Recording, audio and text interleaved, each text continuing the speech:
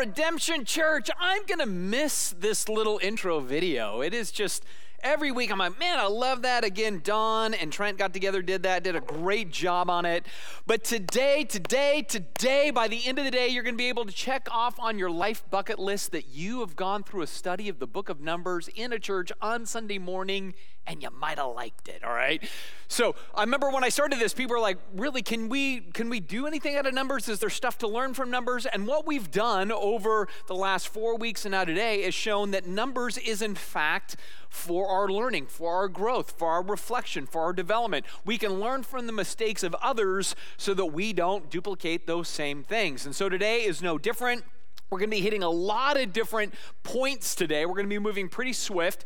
And so just want to always remind you that we have an app that has notes that you can follow along with. You can fill in blanks.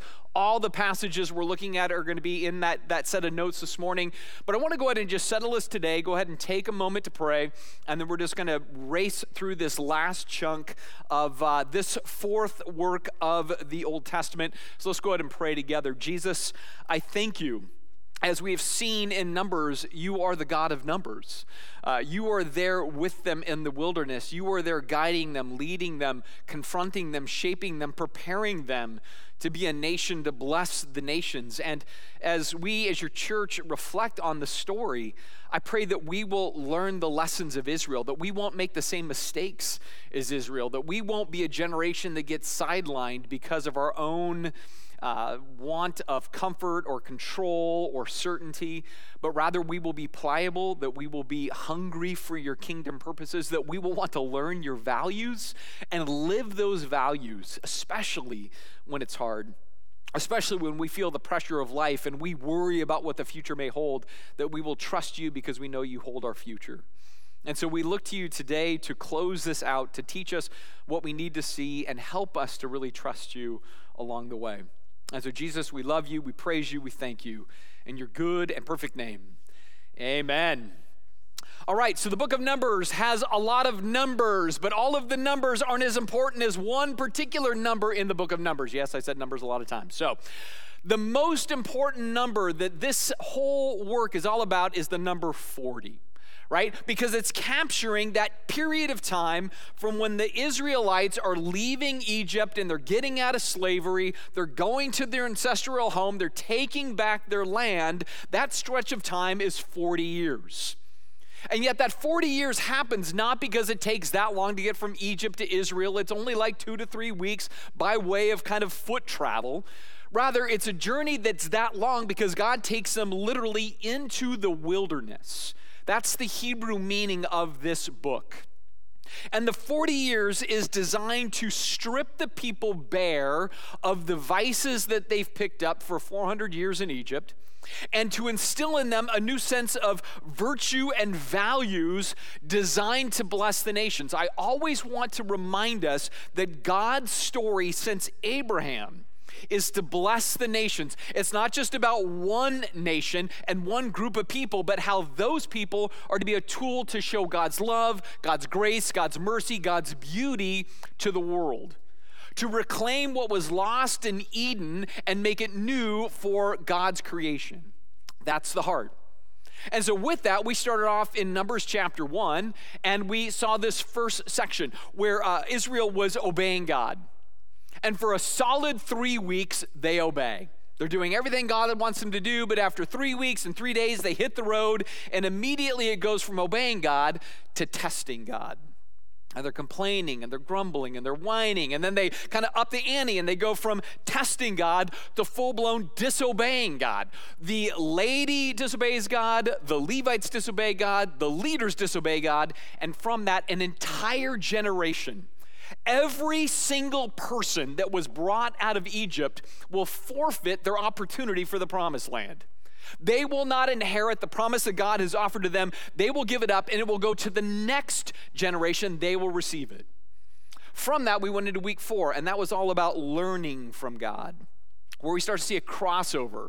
The first generation is beginning to peel away. They haven't really caught all the lessons, but the next generation's beginning to step up, step in, do some things, and God is working in their context. Well, that takes us then to this final week, which is renewing from God. where the first generation looks back on their parents and they go, yeah, we don't want to do it that way.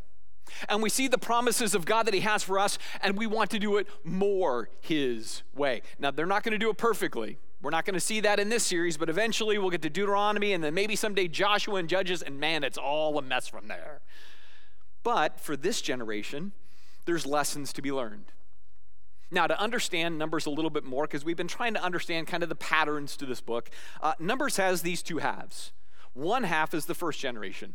The other half is the second generation. But it doesn't break out evenly. In other words, this particular work of the Bible isn't divided equally in half.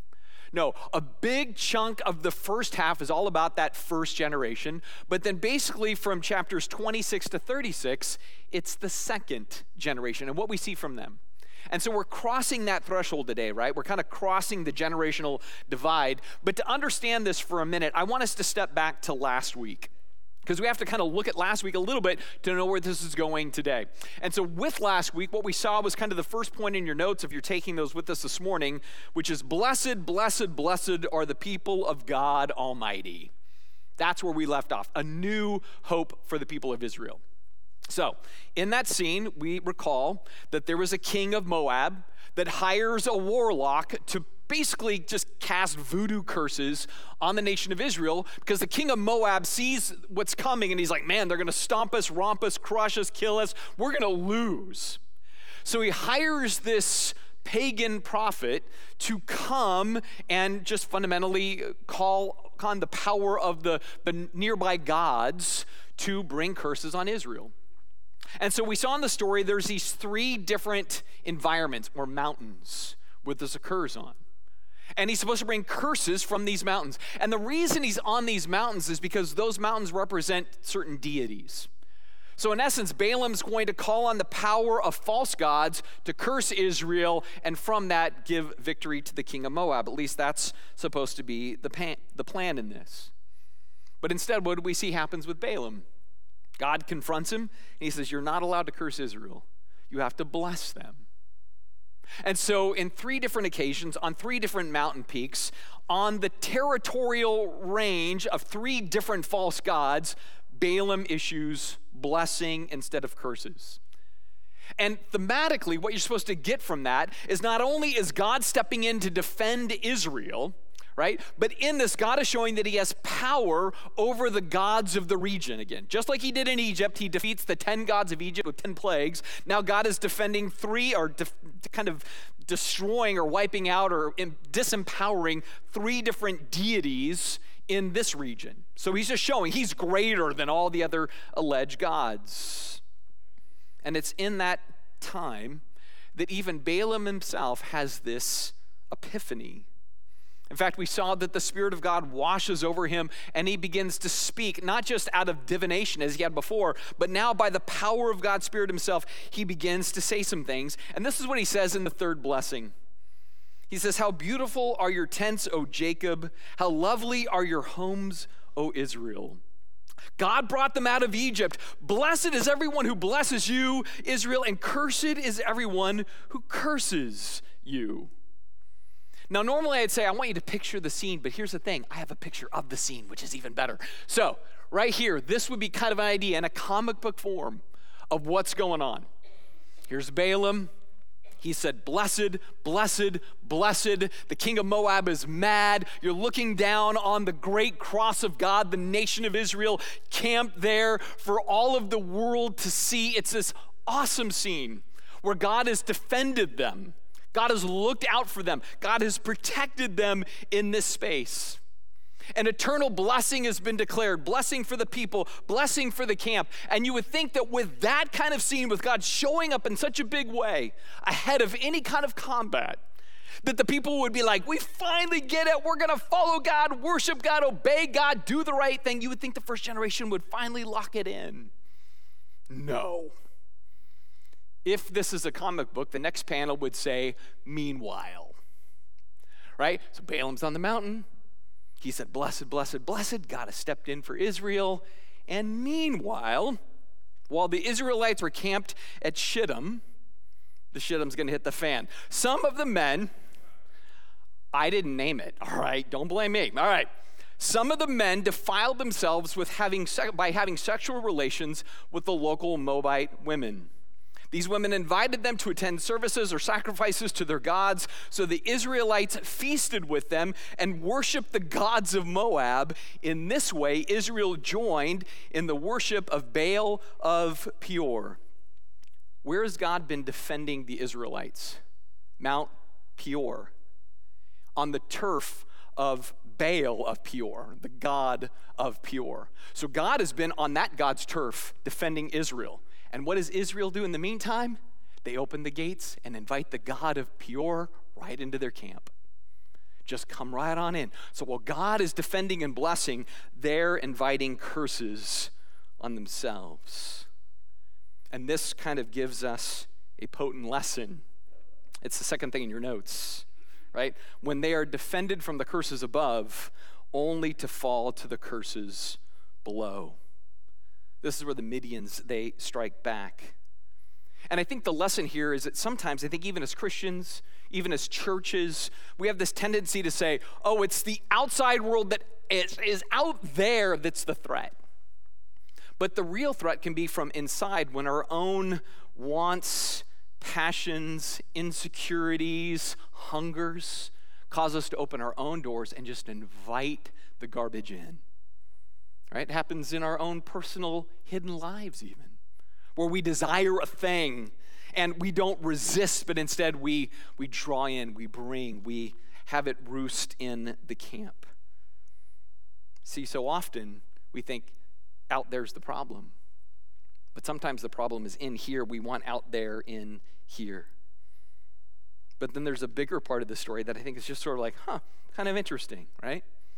So again, going back, Balaam is supposed to curse Israel. Instead, Balaam blesses Israel. And so his cursing plan falls apart by God's design. But he seems to accept that that's God's plan, and he seems to be okay with it in the end. What we didn't realize is that he had a backup plan as well.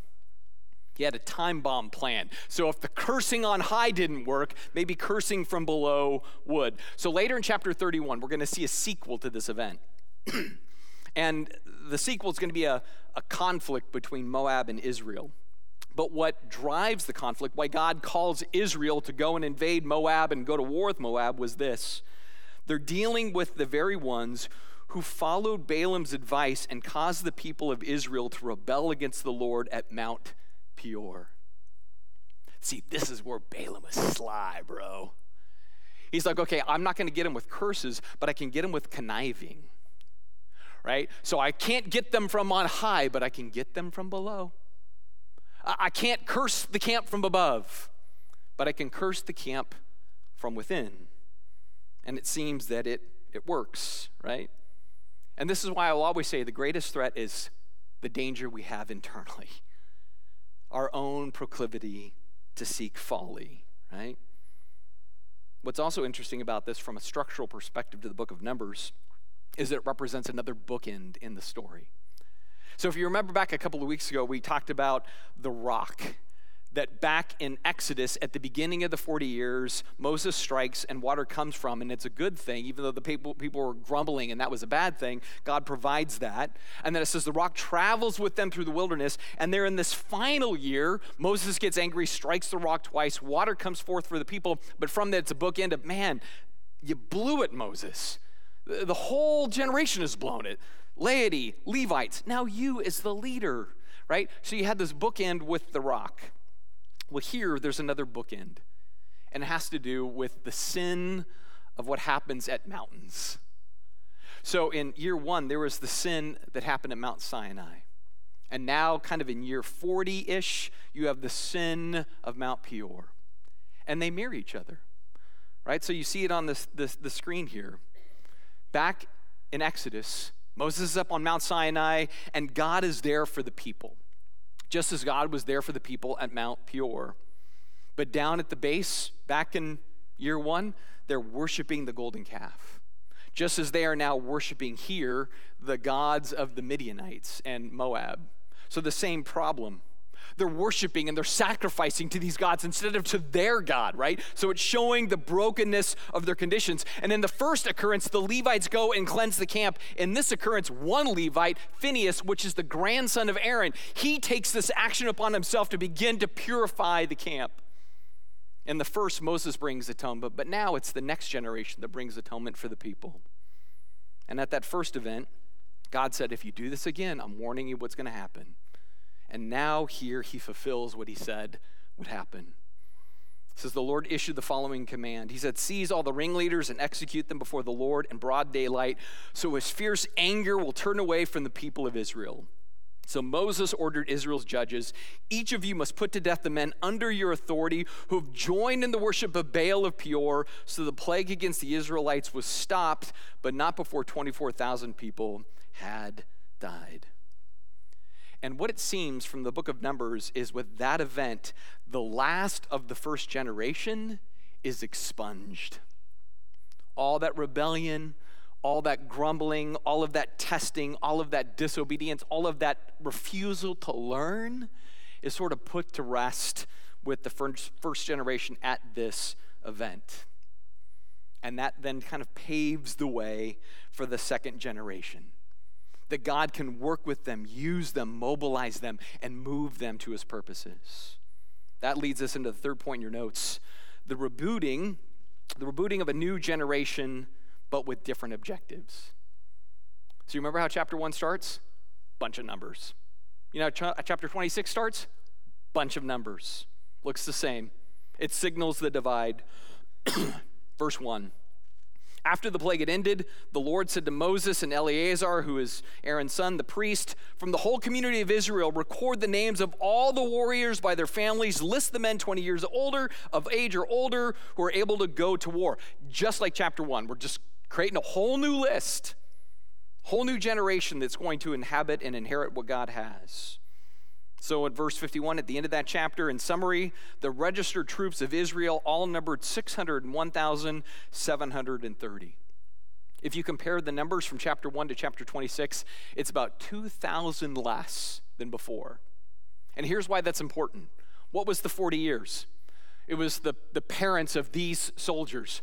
We're all going to die. Our kids are going to die. We have no food. We have no water. Why did you bring us to this miserable wasteland? Why don't we go back to Egypt? And at the end, God's like, yeah, look, you're the same size, dummies.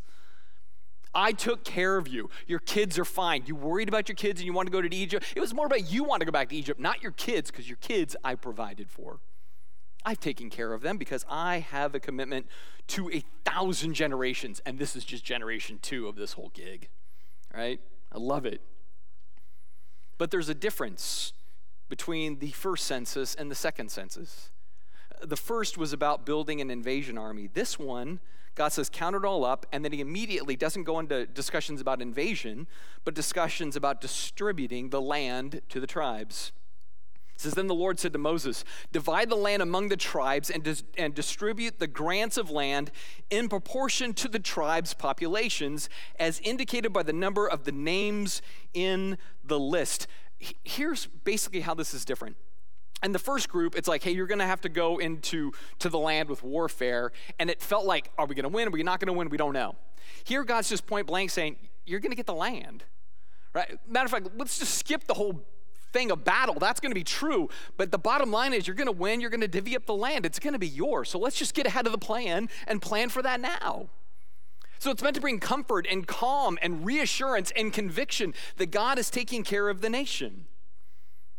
And so from this, it says in verse 63, these are the results of the registration of the people of Israel. Not one person on this list has been among those listed in the previous registration that was taken in the wilderness of Sinai. For the Lord had said of them, they will all die in the wilderness. Not one of them will survive except Caleb and Joshua. So this closes out generation 1. It boots into effect generation 2. And that leads to the fourth thing in your notes, the final transfer of generational leadership.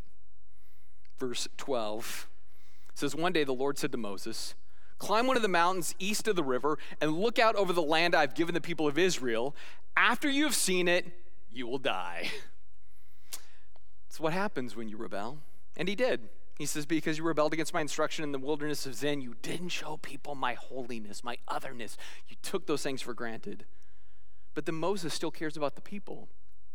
This is what I still love about his heart. For all of his messiness and all of his problems, and there's going to be some more in the story, I love the fact that he still loves the people. And so he says, "Oh Lord, you are the God who gives breath to all creatures. Please appoint a new man as leader for the community. Give them someone who will guide them wherever they go, so that the community of the Lord will not be like a sheep without a shepherd."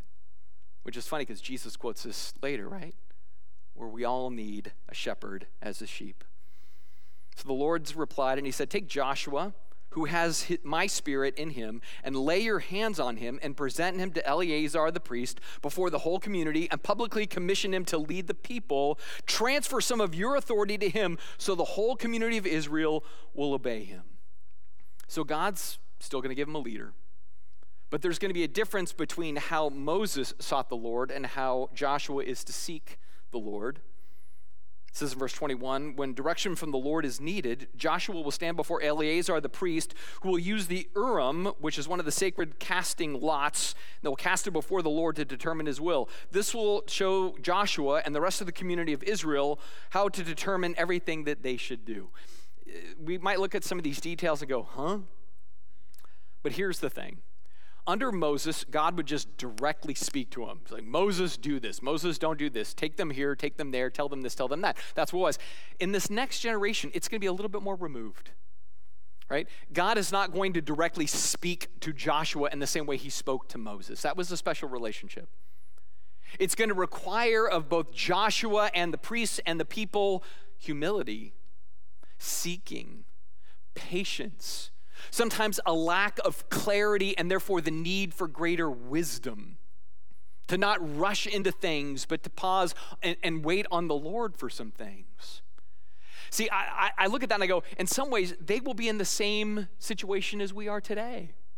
Like we have scripture, but sometimes we need to work it through. Sometimes we need to grow in wisdom. Sometimes we need to wrestle. Sometimes we really need to pray stuff out before we take action in a thing. God doesn't skywrite every day at 5 o'clock saying, here's my plan for today.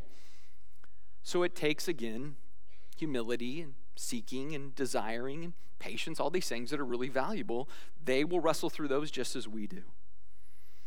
I think at this point, what we want to do with Numbers and realize what it's trying to get at is that it invites us to do what the purpose of the book is. I go back to what Paul said when he said, Numbers exists, or these stories exist for our learning so we don't make the same mistakes, right?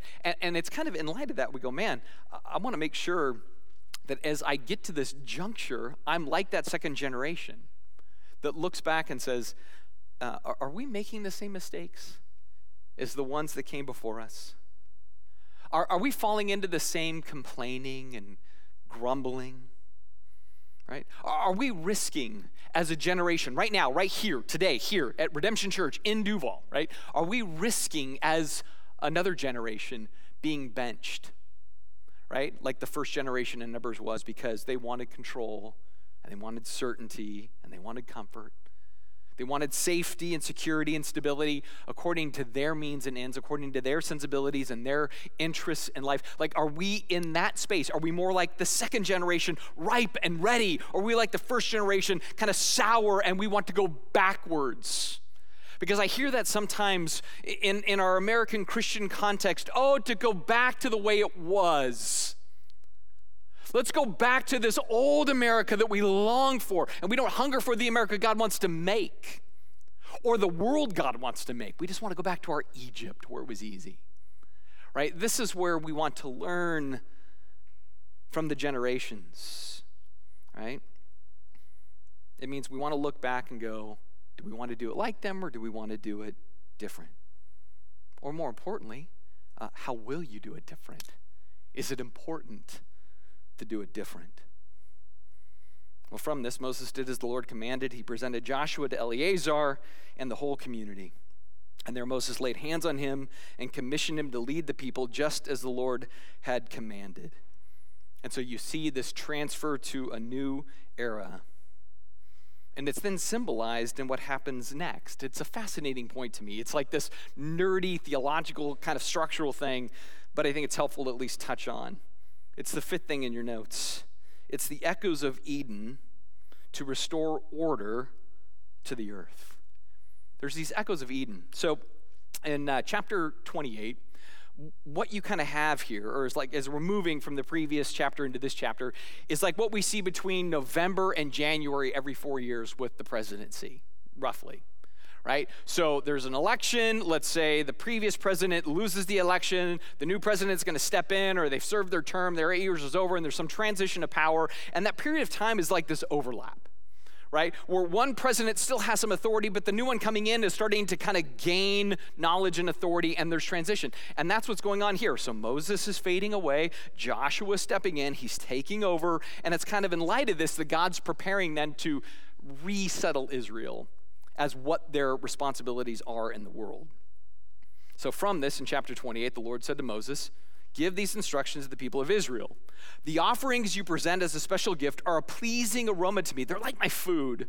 So see to it that they are brought at the opportune times and offered according to my instructions." Now, at this point, if you were reading Numbers, your eyes would just roll into the back of your head and you glaze over. Because you'd be like, okay, there's an offering for this, an offering for that, and there's this and that. And it's like we almost kind of go, I'm not Jewish, I don't care.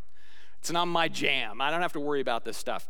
But again, if we go into the themes of what's going on, in chapter 28, all of the offerings that are there are in essence the reestablishing of Genesis 1 in a Genesis 3 world.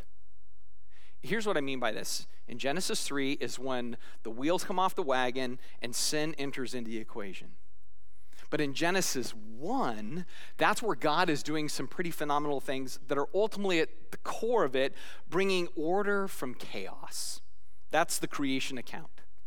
And so while we don't have time to get into all the symbolism and everything else, the bottom line of Genesis 1 is, again, it's light from darkness, day from night, rest from work, harvest from cultivation, and in there even life itself, which the Passover captures how God is the source of life, and apart from God, there's only death, right? So in Genesis 1, you have God as the God of order, light, beauty, creation, cultivating, all of that we're supposed to do. And now God's telling Israel, that's still your job. You're like a new Eden. You're like a new Adam and a new Eve, and I want you to do a new thing to bless the world. So all of those things that they do there, all of these offerings, remind them of, oh yeah, Genesis 1 still matters today. And then, in the next section, which is chapters kind of 29 and 30, we see it's the restoring of Genesis 2 in a Genesis 3 world. In Genesis 2, what you see is that there was the man, there was the woman, and they were dwelling with God. They were enjoying God's presence. They would walk with God in the cool of the day. We see a hint of that in Genesis 3, that God was expecting to do that, and then he finds that they had rebelled. And so the Festival of Trumpets, the Offering of Atonement, the Festival of Shelters, all kind of ground them in the reminder of, oh yeah, we're meant to dwell with God. God's meant to dwell with us, right? We're supposed to be in a place where we can enjoy his presence, and his presence can be among his people. Even the fulfillment of vows for husbands and wives go back to Genesis 2. So it's not that it's an exact parallel, but it's like an echo. And so the people of Israel are again to be reminded of, oh, that's right. God's plan in Genesis is the plan he has for us. And the more we embrace that plan, the more we can bless the nations. Just as Eden was meant to kind of envelop the world, so too Israel is meant to bring this beauty and love and grace and light to envelop the world. And so it just reminds them of their macro mission. From there, snaps right into a micro focus. It's the sixth thing in your notes. God keeps his word to curse those who curse Israel. This is the return to the Israelites now, right? So there was a new hope, and then, man, the Midianites, they wiped out the Israelites, and now the Israelites are stepping back in to kind of make things right in this, and it's a showdown. It's a showdown because of what Balaam did through Moab and hurt Israel and everything else. But if you remember when Balaam gave the prophecy that he did to the king of Moab, he said, here's the deal, king. God says he will bless anybody who blesses Israel, and he will curse anybody who curses Israel. And the lesson there is that at that point, the king of Moab should have said, well, then let's bless Israel, right? Because then Moab would have survived. Moab would have thrived. Moab would have experienced the blessing of the nations. They would have been the first nation to be blessed by God as they are blessing his nation. They would have reaped just wonderful benefits. But instead, what's the king of Moab do? He says, pound sand, not going to do it. We're going to just send like some crazy traveling orgy with idols into the camp instead. We're going to curse Israel. We're not going to bless them. From this, Israel 2.0, the second generation, is then sent in. And so the Lord said to Moses, on behalf of the people of Israel, take revenge on the Midianites for leading them into idolatry. After that, you will die and join your ancestors. This is where you want to stretch out a war for a little bit, right? You're like, after we win, I die? Okay, let's see if we can keep this thing going for another 40 years. So he doesn't do that, though, right? But it's interesting because the very first military campaign of the new generation will be the last military action of Moses. And so he orders 1,000 troops from each of the 12 tribes to go be a part of this conflict. And then they outline kind of what I would call the rules of engagement for a holy war, which is kind of what this is. And so from this in verse 7, it says, they attacked Midian as the Lord had commanded Moses, and they killed all the men. All 5 of the Midianite kings died in battle, and they also killed Balaam, son of Beor, with the sword. So he finally gets his own, right? Then the Israelite army captured the Midianite women and children and seized their cattle and flocks and all their wealth as plunder. And so they dismantle the military and political machine that stands between them and their promised land. And they wipe out kind of the chief military strategist that got them in all sorts of trouble to begin with.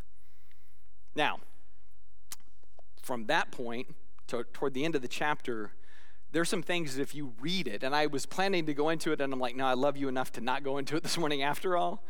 But there's some stuff in there that will be amidst the most troubling stuff you read in the Bible.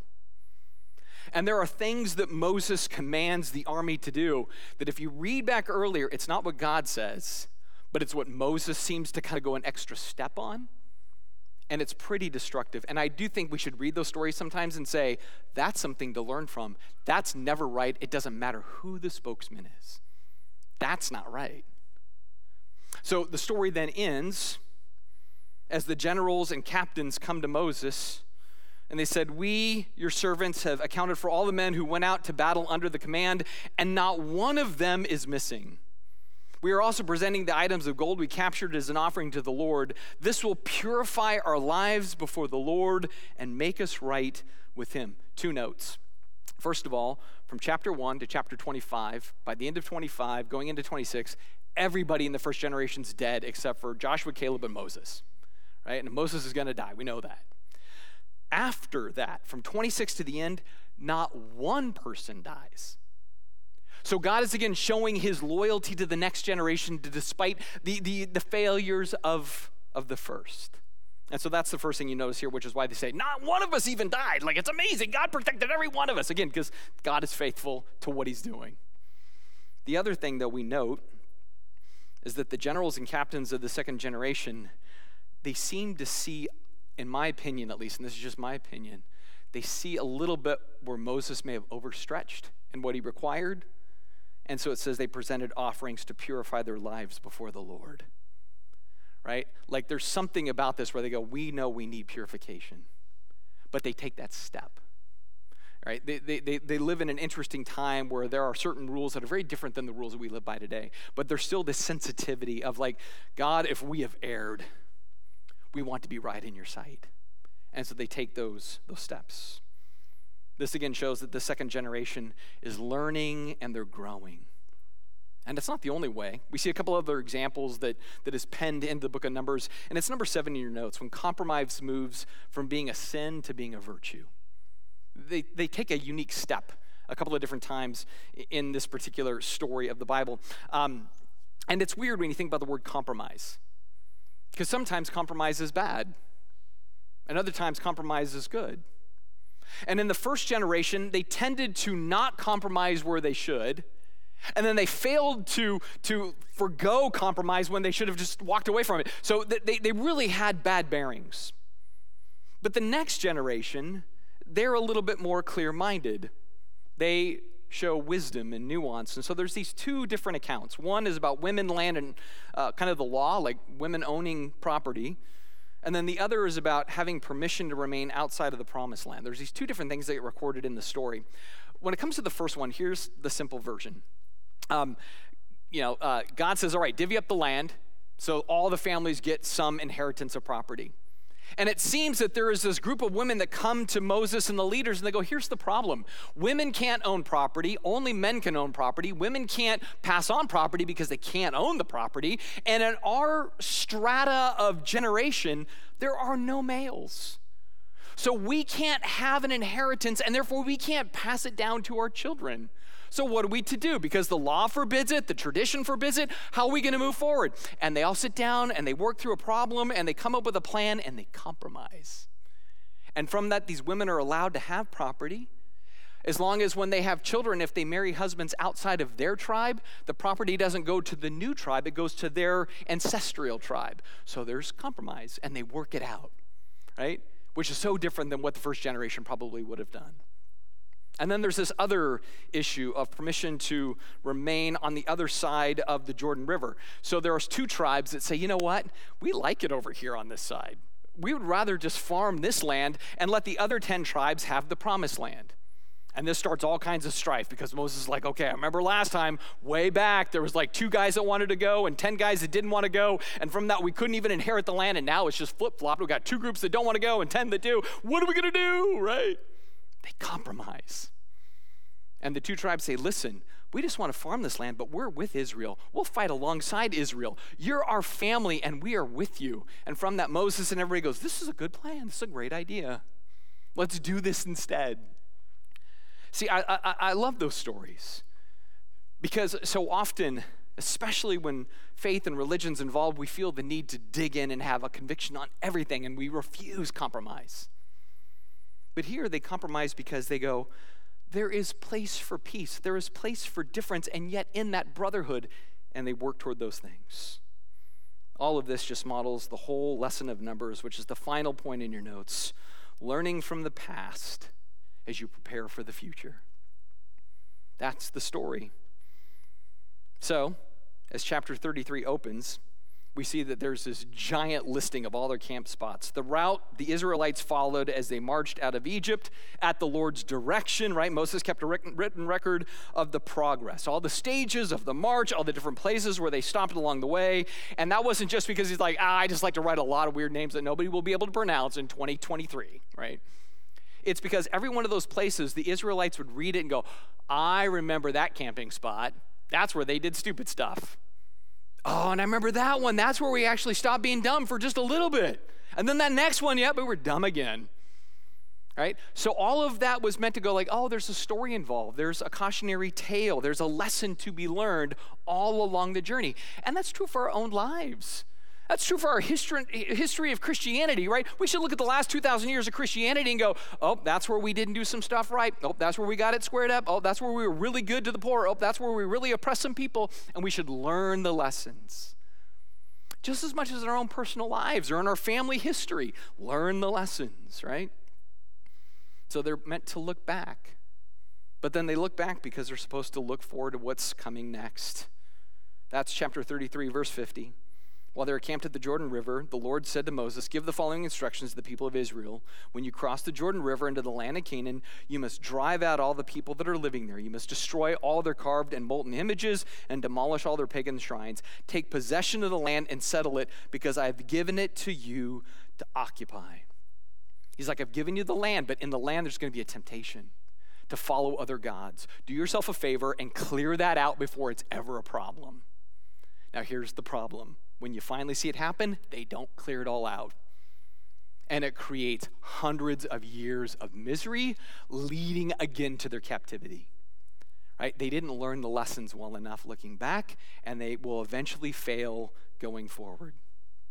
But for this generation, they'll receive the land. So then the last chapters, 34 to 36, are the final instructions. And they're related to land for the laity, cities for the Levites, and refuge for the law evaders. And we're not going to get into all those details, but the bottom line is it's all about inheritance, about holiness, and about mercy. that God is always kind of immersing them in principles that really drive to the core of our person. And with that, Numbers concludes with the final words. These are the commands and regulations that the Lord gave to the people of Israel through Moses while they were camped in the plains of Moab beside the Jordan River across from Jericho. See, the reason we go through this particular work of the Bible is to learn about lessons when it comes to a troubled past, to look about opportunities and possibilities for a bright and glorious future. But that is if we listen and if we lean into the God who leads his people, not just then, but leads his people today. Let's go ahead and pray together. Jesus, man, we were drinking from the fire hose, moving through all of these details in these last 10 chapters. But at the core, it's meant to teach us, to guide us, to show us, to warn us. I pray that we will be more like that second generation, less like the first. That we will be teachable, pliable, seeking, ready, believing your promises, right? That we will be in that space that longs for you to truly guide in all that we do.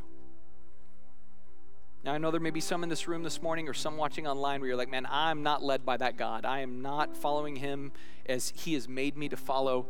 And if you want to follow him today, for you, it's an acknowledgement before God and before Jesus. I need you. I've gone and done my own things. I have not submitted my life to you, and I want my life surrendered and submitted so that I might enjoy your promises and your purposes. If you make that your prayer today, we want to know about that. In our app, there's a tile you can click on that and say, I've decided to follow Jesus today. That's really what this is all about. And if you've made that decision, we would love to come alongside you in that. It's a big decision. It's an important decision, but it's a decision where God will then use you to continue his plan to bless the nations through Jesus' kingdom, through his work, through his love. Jesus, we thank you for reminder. We thank you for grace. We thank you for our need for you and our dependence on you. So we praise you in your good name. Amen.